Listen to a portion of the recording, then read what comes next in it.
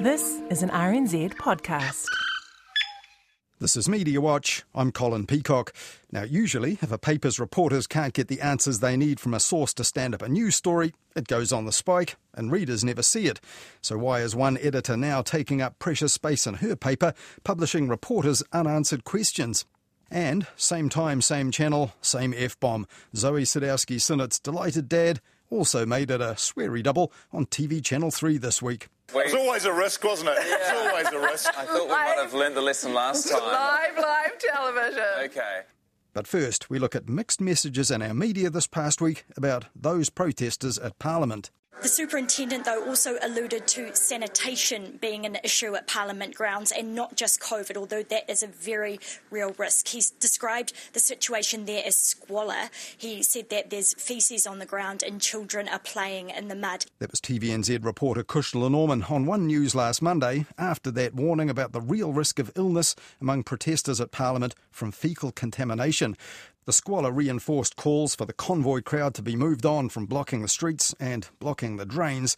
But the capital's top cop's warning that shit just got real, so to speak, didn't move Barry Soper of News Talk ZB. They were offended by that. I talked to a number of them. There's no faeces anywhere. They've got portaloos down there. And they're Kiwis. A lot of them are mandated out of their jobs. On Monday, Barry Soper went on to tell his partner, ZB's drive host Heather Duplessis-Allen, those protesters were not as bad as they've been painted either. And that view clearly held sway in their household. They insist that this is an anti-mandate protest, and reporters on the ground there say that this does seem to be the case. Now, don't confuse anti-mandate with anti-vax. In fact, right across that network, the in-house talent seemed to be on the same page on this. In the same show soon after, NZME's head of business, Fran O'Sullivan, said it was time to engage with the not-so-rogue elements. I mean, not all those people on that lawn are crazies. There's a lot of people who are, pretty ordinary folk who, for one or another reason, find themselves out of jobs. They don't necessarily want to be, vaccinated in some cases, and some just don't like the mandates and don't like freedom being imposed upon. And all this was a much more positive and savoury picture of the protesters than the media had been painting just days earlier. The sympathy was all for the Wellington people then and the police on the receiving end of physical aggro, irrational rhetoric and nooses, Nuremberg and hang 'em high imagery. These people, most in the media seemed at pains to point out then, were not just a minority, but a mere fraction of the anti-vax and anti-social fringe element. Last week, for instance, the owner of the Backbencher pub in the thick of it at Ground Zero was telling TV reporters the protesters were the worst he'd seen in 30 years and he had to close his business. Last Wednesday, he told ZB's Kate Hawkesby this. I've met the leaders of the protest. They are organised, reasonable and focused. They are not armed in any way, and they are peaceful. And Kate Hawkesby is also part of a ZB on-air couple with pretty similar views on the air. But Mike Hosking, her husband, has never had much time for direct action. Back in 2019, for example, he told his listeners this about the people occupying Ihumātao and protesting about Oranga Tamariki. So many protests, so little time. Actually, speaking of time, you notice how many people have got so much of it? I mean, is it time and lieu they're taking, do you think, or is it annual leave they're taking for all these protests? So at the end of last week, Mike Hosking said that convoy crowd had wasted their time and everyone else's. Didn't work. It wasn't groundswell. Wasn't well organised. Had mixed messages. Too many nutters. Too many angry people. Protests make a point. They sway debate. This one just pissed everybody off. But last Monday, like so many of his ZB colleagues, Mike Hosking was suddenly giving the protesters quite a bit of credit. They represent all of us that right now have a sense that things aren't right. We don't all want to protest. Of course, most of us don't see protest as being a particularly useful outworking of energy. This one will end with little or no change to whatever it was they were wanting to alter. But it is an outpouring of emotion, and I admire people who want to give up a lot of time and effort to travel and hunker down and presumably get a sense of some sort of personal accomplishment. And in spite of the fact that there were at that point no publicly acknowledged leaders or mainstream political backers, and the only demands they'd issued were ridiculous, calls mounted for the government or the police to negotiate with them. Politics lecturer and pundit Dr Bryce Edwards, for example, told News Talk ZB's Heather Duplessis-Allen that any aggression at the protest had more or less evaporated. Earlier last week, it was pretty aggro and there was some pretty nutty people there, and now it feels more festival. Is that fair? Yeah, I mean, it's certainly eccentric, and those eccentrics at times were pretty aggressive, and I don't know, the vibe has totally changed. But eccentric was a surprising word for people who'd heard the media paint the mob as mad, bad and dangerous to be around just days earlier. The same day, Dr Edwards also told RNZ's Morning Report that protesters had been unfairly smeared as far-right, drawing this response from another commentator, Morgan Godfrey. Price is absolutely wrong to gloss over the involvement of the far-right. We have seen the involvement of counter-spin media, and we've seen involvement of currents in society which I think the vast majority of New Zealanders will find very uncomfortable with. And among those obviously uncomfortable with that was the former Labour staffer Neil Jones. As the left-leaning pundit on 9 to Noon's weekly politics slot on Monday, he told Catherine Ryan these were not people with whom to negotiate. This protest is based on the most wild conspiracy theories. It is a very mainstream view in the protest movement at Parliament that the vaccination program is a conspiracy from governments, corporations, journalists, health workers and scientists to secretly poison and murder millions of people. And that's why we're seeing quite prominent demands for the Prime Minister, Ashley Bloomfield, senior ministers and journalists to be arrested and tried and executed under the Nuremberg Code. Australian news agency the AAP this week did a pretty impressive fact check on whether New Zealanders could actually make a citizen's arrest of the Health Minister for culpable murder, and it concluded they can't, though that was unlikely to cut through the crowd who came to the capital with that on their to-do list. Nevertheless, 9 to Noon's host Catherine Ryan pushed back hard against Neil Jones and his declaration of illegitimacy. They don't read the same media or follow the same media that you do, unquestioningly. They may have been fed, as anyone is, some stuff on Facebook or from friends or peers that has brought them to a conclusion that they don't want to get vaccinated or get their kids vaccinated, and now their 13-year-old can't go to dance and can't compete in the sprint championships. Now, you don't have to be at the extreme end of things to get upset about that. We're going round in circles, a frustrated Catherine Ryan told her guests soon after that, and listeners had the same feeling about that debate this past week in the media. But in Parliament on Wednesday, mere metres from the mob that wouldn't get off the grass, Government Minister Michael Wood called far-right influence a river of filth that was running through the protest. There is a river of violence and menace. There is a river of anti-Semitism. There is a river of Islamophobia. There is a river of threats to people who work in this place and our staff. And those are things that we should not in any way be condoning. And Michael Wood rejected the notion of simply good people who are suffering from vaccine mandates who just wanted the chance to negotiate them. I would say, Madam Speaker, that there is a river of genuine fascism in parts of the event that we see out the front of this Parliament today. And I just urge colleagues in this House, decent and honourable members of the centre-right parliamentary parties in this Parliament, that a lot is actually on them to not give succour and comfort to an emergent and dangerous far-right movement. And I just ask those members to reflect upon that. But was this something for the media to reflect on too? Some who had been impressed with the protesters' stickability had pivoted to painting them as not a vector for far-right threats, but possible partners for peace. And that's in spite of the fact that backers of the protest with clout were still thin on the ground, unlike the protesters, and that they made little sense. Later that night, for example, Dame Tariana Turia told RNZ that she backed the protesters in part because she reckoned she'd seen evidence of the Prime Minister doing a Heil Hitler salute back when she was a socialist. Are you serious? I'm deadly serious. So you are suggesting that she is in some way aligned to Nazi sympathies? I certainly believe that she's a socialist. But is that's Nazi and socialist? The two don't necessarily go hand in hand. Well, I don't know so much.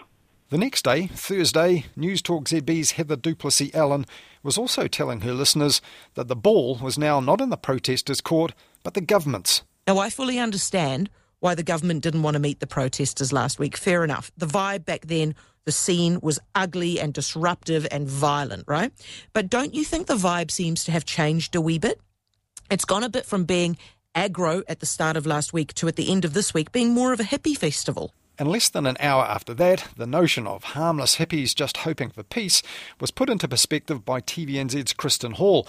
On One News, she reported that aggro was actually getting more intense online. and on the ground. Some opposed to mandates have posted significantly more extreme rhetoric online. They include gruesome threats of executions and hangings. David Seymour's meeting with protesters on Wednesday drew this response from far-right extremist and protest attendee Calvin Alb. You're lucky they haven't already strung you up from the nearest bloody lamppost, you clown. Analysis from research group Te Pūnaha Mātatini shows such content has grown in popularity and scale since the protest began. And an irony, even though some media were painting a very positive picture of the protesters, much of the mob still really hate the media.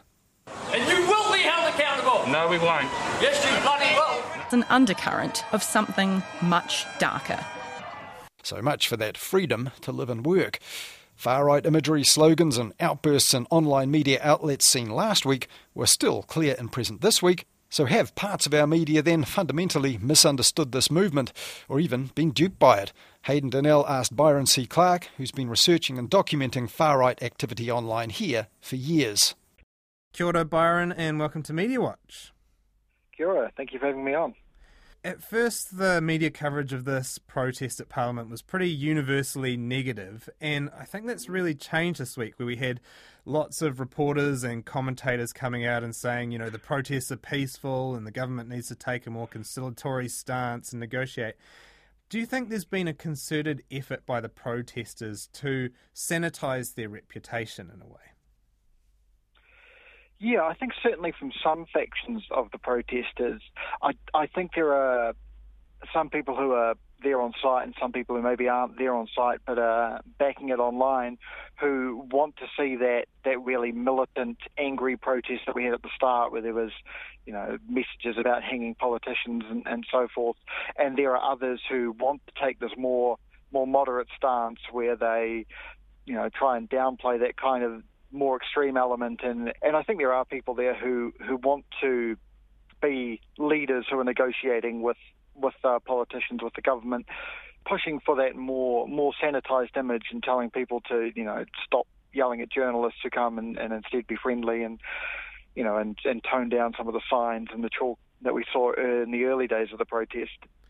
Should we buy that, though? Are the media kind of falling for a bit of a trick here? Are we falling for a PR pitch by the protesters? Quite possibly, and maybe the sympathetic coverage that we're seeing of the protesters from journalists who have gone along and engaged with those more moderate elements, which may be a result of the more extreme elements not being willing to engage with journalists at all and just yelling at them or whatever. So we get an almost skewed look at the protest, because the only people who will consent to being interviewed are the people who are more moderate. We need to look not just at people who are on site, but look at the organising channels on social media apps like Telegram and Zello, and look at the rhetoric that's going on there, and look at what people are saying there, because the message we're going to get from moderate protesters in Wellington who are willing to speak to the media isn't going to tell the full story and isn't going to give a complete picture of the mood of the protest.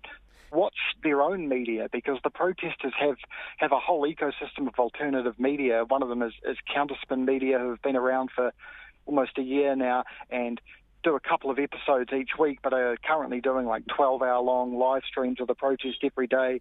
And then there's other live streams like Chantel Baker, who's there doing all these live streams.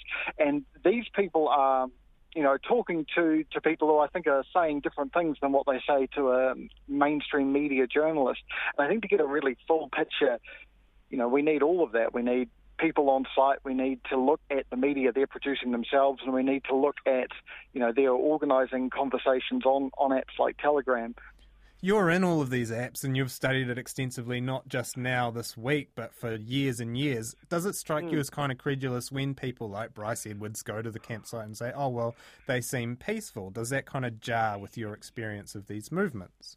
Yeah, definitely. It seems like almost willful ignorance at this point for Bryce Edwards and others to be describing the protest as peaceful, because there have been plenty of reports all across the media and from people who research disinformation, like the Disinformation Project, who are showing some of this rhetoric that's coming out. And I think to be talking of the protest as peaceful is just, you have to ignore all of that. It seems like he really is allowing himself to propagate this idea that it's peaceful, that it's moderate, that it's a carnival, when meanwhile we've got on Telegram, we've got people still calling for trials and execution of politicians. We've got on Counterspin Media the hosts telling people to read the Protocols of the Elders of Zion. We've got all that there, and to not report on that almost seems like being part of that disinformation at the moment, at this point in time. Yeah, so we had Michael Wood calling out what he saw as this river of filth. Was a quote underpinning the movement, and you had Tama Iti saying this. It's not it's not Manamutu. It's a culpable driven by the Donald Trump mentality and all of that. Are those observations correct? To what extent does this movement draw from the alt-right and Trumpian populist movements we see in places like the US? I mean, it's very clearly got a large alt-right element to it. I mean, we're seeing the Trump flags, we're seeing various alt-right memes, written on people's signs and things like that. It's not necessarily the case that everybody there is part of the alt-right, but for the alt-right, they see this broader anti-vaccine movement as fertile ground for recruitment and for propagating their ideology, because you've got a group of people who are already distrustful of the government, distrustful of authority, of experts, and if you can find people who already believe that the government is lying to them about vaccines and the media is lying to them about vaccines, those people can more easily be convinced that the government and the media are lying about other things as well. And that's where you start to get these far more insidious conspiracy theories, like some of the anti-Semitic conspiracy theories that I'm seeing pop up on Telegram, and conspiracy theories about the Christchurch shooting, which are being shared around some of these groups and some of these things here. So it's not the case that everyone at the protest is a committed member of an alt-right movement, but it's certainly the case that the alt-right has a presence in this movement and is trying to influence the direction it takes. Yeah, is there an element of obscuring true ideals from that alt-right element? Rangi Kemara posted this video of the protesters holding a mock trial. The University of Otago and Michael Wade, for example, have been funded by Bill Gates to develop CARM, New Zealand's own registry of vaccine-related injuries. How much do we trust that? Are they innocent or guilty? I think there's an element of that.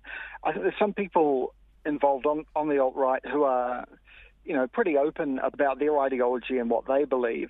But then there are more moderate elements who are trying to downplay that and more interested in perhaps negotiations. I've seen, right from the day that the protest began in Wellington when the convoy arrived, I started to see some of the splits between the more radical and the more moderate factions, because a speaker representing the Freedom and Rights Coalition told protesters to go and move their cars so that people could commute home at the end of the workday. And that was met with a lot of anger from the hosts of Counterspin Media, who wanted this to be a very disruptive protest and didn't want it to just be a rally when then people stopped blocking the streets. And I think that they aren't necessarily hiding their own beliefs and their own ideology, but are trying to push aside the more extreme elements.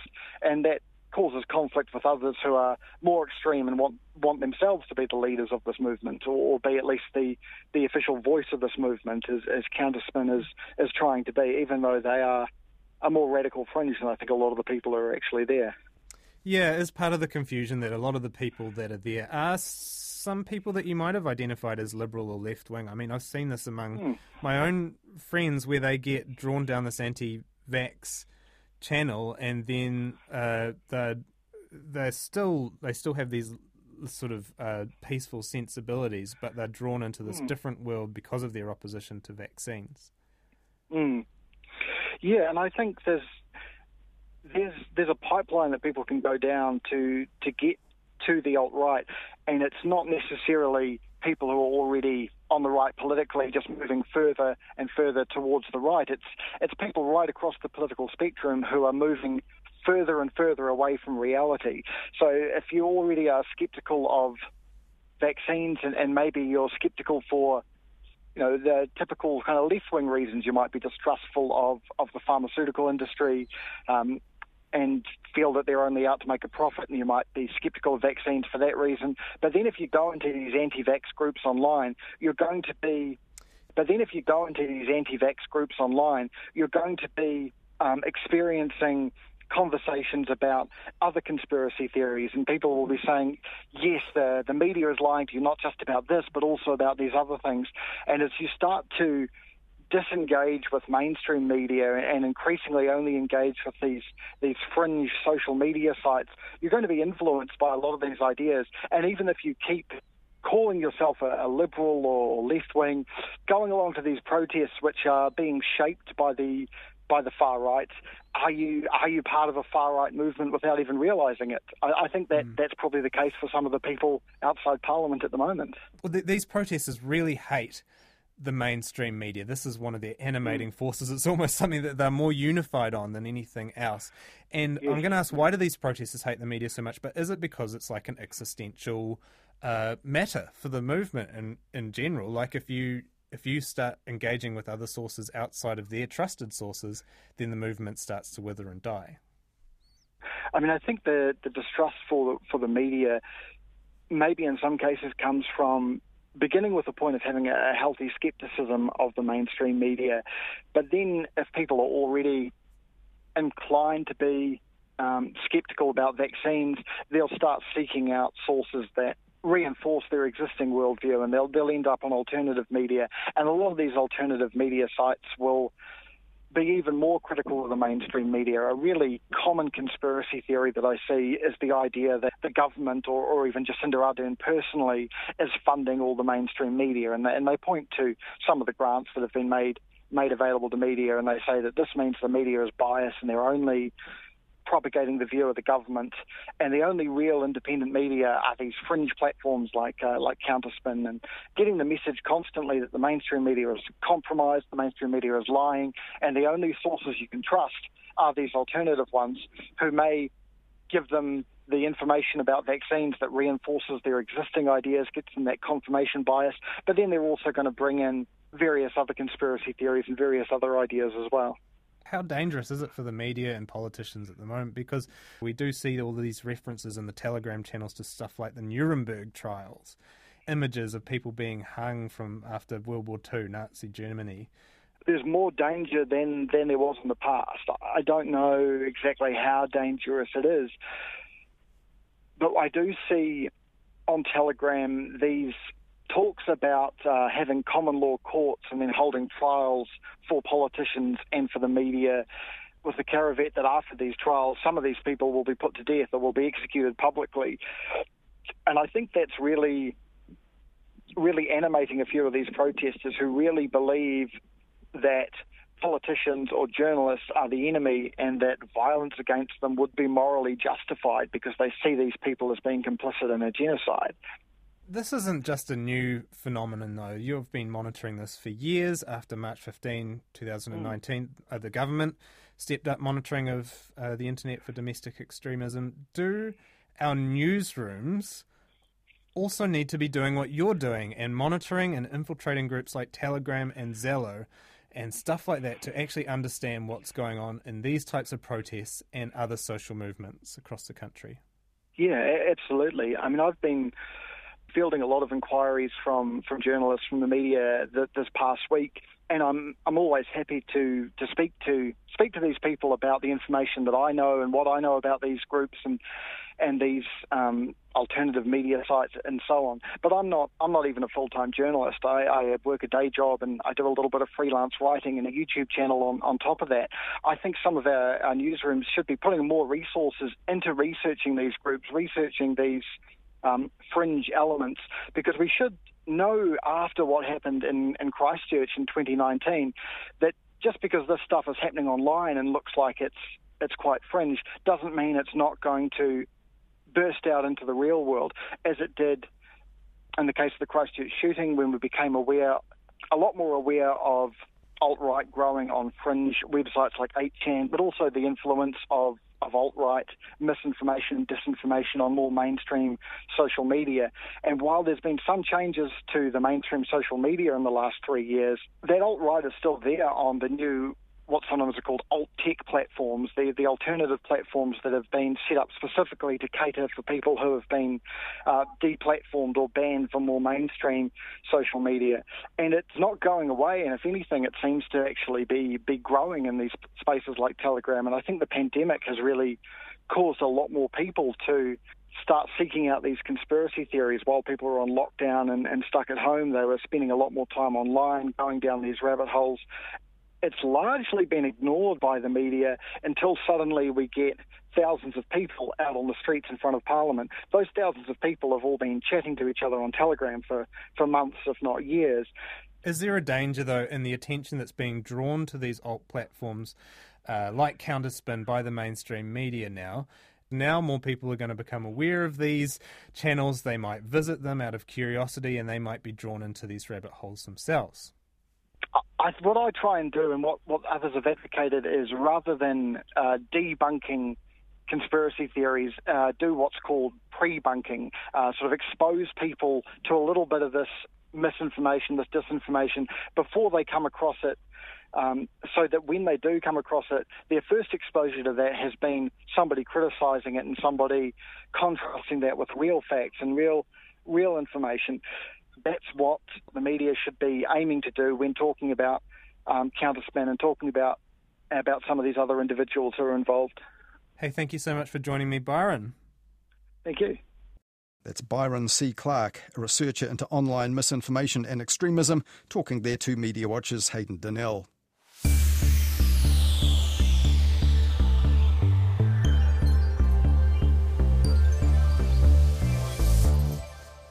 On Friday, media eyebrows were raised when people claiming to be leaders of the protest, but who didn't give their names, sent a statement of apology to some journalists for the treatment they'd had from some protesters, and that included the expulsions from the Parliament grounds we mentioned earlier. But it had only just come to their attention, they said, though the reporters found that hard to believe, as the ones they sent the statement to had been reporting on just how they'd been targeted for days. But that move didn't mean it was back to usual for the media. If they wanted access to the swelling protest site, these nameless leaders said the reporters would have to let their media liaison team know well in advance via email, so they could be escorted by what was described as our internal security. Again, so much for freedom. Though Newsroom's political reporter Jo Moyer saw a funny side. They've only been here 11 days, she joked, and already they've picked up the worst bits of the public service. But that wasn't quite so much of a joke for Anna Fifield, the editor of Wellington's daily paper The Dominion Post, who took up the job last year after many years reporting overseas. Last weekend on Mediawatch, we heard from her about the difficulties of reporting the protest playing out in her paper's patch right now. And the same weekend, her paper launched a campaign of its own about the public service not revealing things of genuine public interest to reporters. Every Saturday, under the banner What We Didn't Learn This Week, the weekend DomPost will list the questions that it put to public agencies that week which didn't get answered fully or at all. And Anna Fifield herself kicked this off the previous weekend in a piece provocatively headlined, "When Did Our Public Service Get So Arrogant?" She said that open government here appears to be on the wane, and she blamed the growth in what she called the communications industrial complex, which means journalists now are vastly outnumbered by spin doctors, or, as Anna Fifield put it, vast battalions of people who work to deflect and avoid or answer only in the most oblique manner possible. All questions, she complained, must go through communications professionals at our public outfits rather than to the relevant experts or public officials. And almost always, she said, the replies come via email with insufficient responses written in bureaucratese.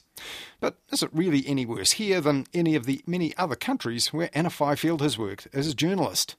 First up, I was writing not about COVID information, but about all of government, the lack of transparency that we have encountered, whether it's from MPI or the Ministry of Foreign Affairs or Waka Kotahi, like it seems to be pervasive across government. And also, I'd like to say, I know that there are a lot of very hardworking, very expert public servants out there who are trying to do their job. My point was that there is this battalion of communications people, gatekeepers, whose job seems to be to stop the media ever being able to talk to those experts, the people who know what they're talking about very complicated issues like Three Waters reforms or healthcare reforms and things like this. So yes, there is this kind of spin cycle around many other countries in the world. And maybe I hold my own country to a higher standard. But, having spent 20 years overseas and coming back, I've been really surprised at how entrenched these spin doctor gatekeepers have become and how obstructive they are compared to other places where I've worked, like the UK, the US, Japan, South Korea. For example, when I was at the White House during the Obama administration, and that administration was embarking on healthcare reforms, immigration reforms, it was really standard for a group of reporters to go into the White House and to have an hour with people who were in charge of those reforms, who knew the ins and outs. And you could ask questions, they would explain things to you, so you got a really good understanding of what was going on and what they were trying to do. And, you can ask stupid questions. We are generalists. I am not an expert in transmission gully, PPP type projects and things. So I think that kind of background briefing is really, really beneficial both to the authorities and to the media. The fact that you can ask a DHB how many ICU beds they have and they won't answer. They will make you put in an Official Information Act request for something that is just a number. I find that really, really alarming. What actually happens here? Do they phone the individual, whether it's someone at, say, Waka Kotahi, about Transmission Gully, which you're running a campaign on now, someone who really knows what's going on with the delays to the opening of the motorway, and do they just say, look, I'm sorry, I can't talk to you. You will need to go to our communications team. You can't quote me. I'm not allowed. Is that what happens?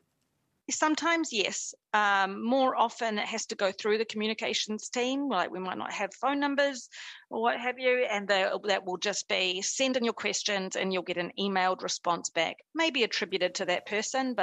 And the problem with email, right, there's no opportunity for back and forth. You can't say, I don't understand this part. Can you explain it in a timely way or in an intelligible way? Often, it comes back in kind of turgid officialese and not in kind of everyday conversational language.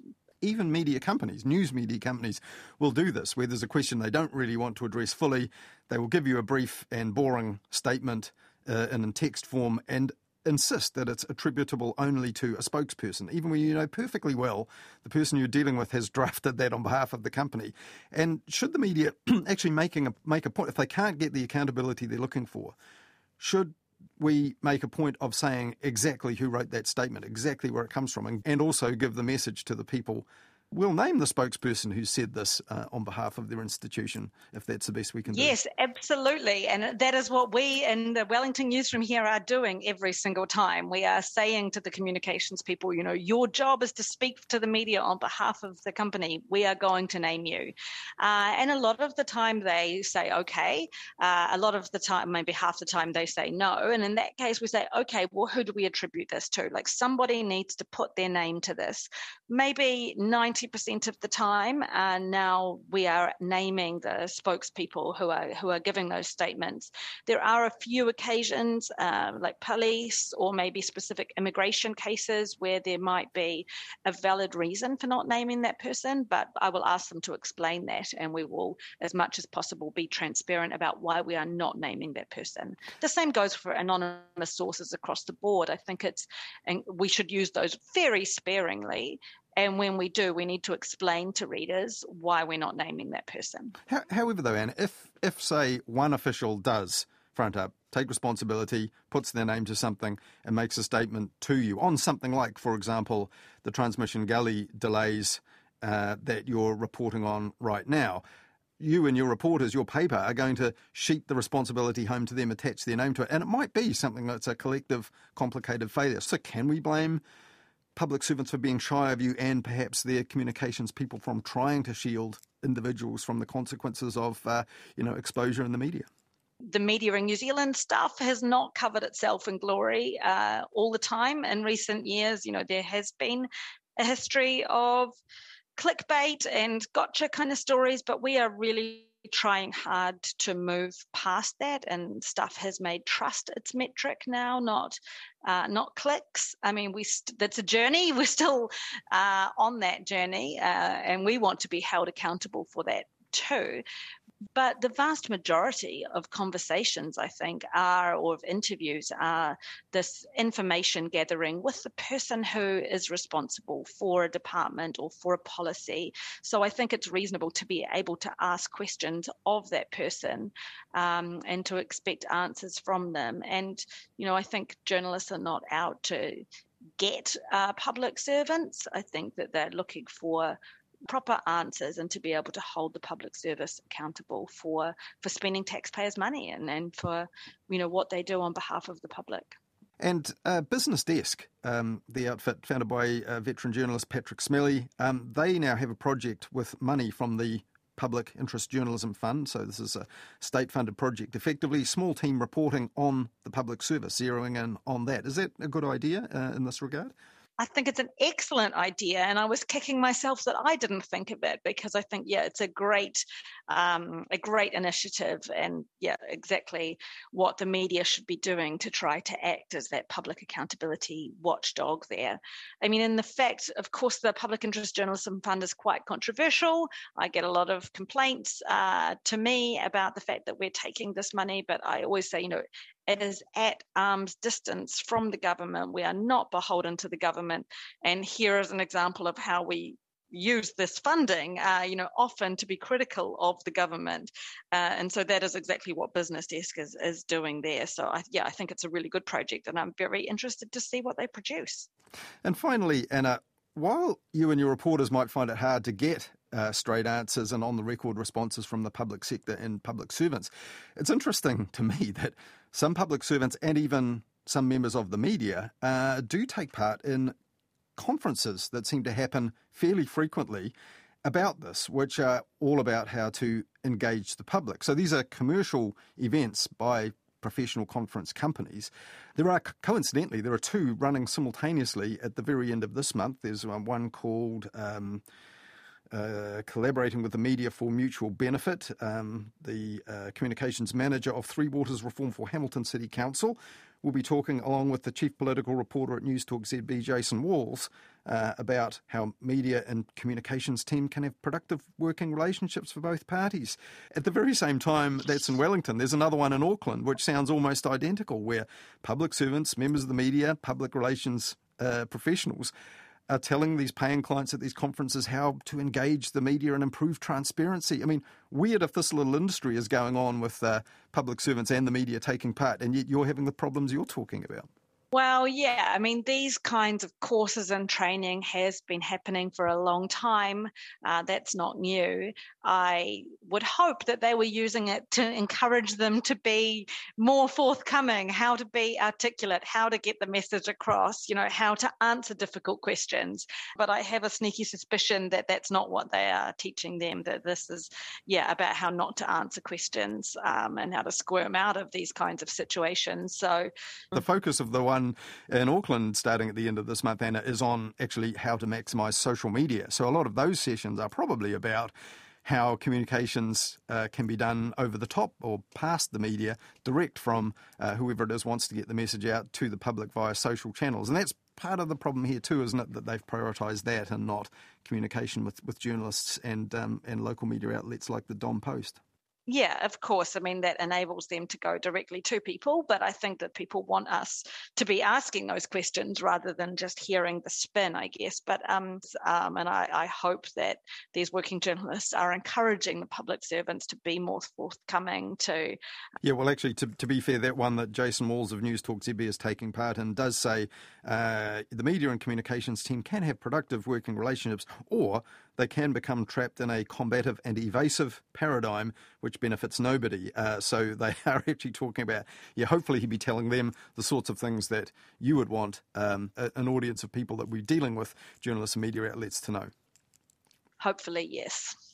That was Anna Fifield, editor of the daily paper in the capital, the Dominion Post, talking to me there about things we didn't learn this week. The paper's news section every weekend, publishing all the questions that public agencies didn't and wouldn't answer from her journalists.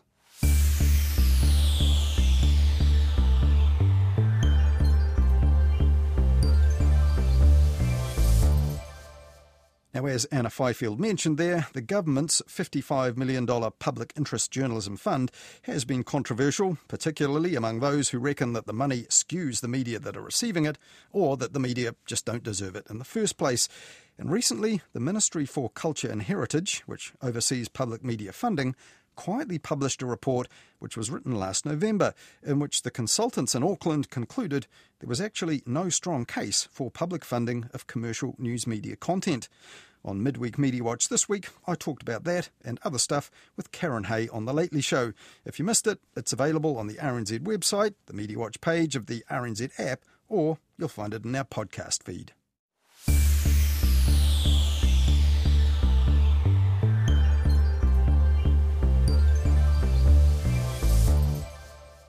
And finally, this weekend on Mediawatch. Last weekend on the programme, we heard how the delighted dad of Winter Olympic gold medalist Zoe Sadowski-Synnott let loose a couple of F-bombs live on News Hub at 6. How proud are you right now? Your daughter's just become the first Kiwi to win a winter gold ever. I'm pretty excited, to be honest. And a swift sorry about that from the sports host back in the studio was clearly called for. And when Zoe Sadowski-Synnott secured a silver medal last Tuesday, the same reporter was tempting fate by having Sean Sinnott on live again. I dare ask you this, but just how excited are you? Was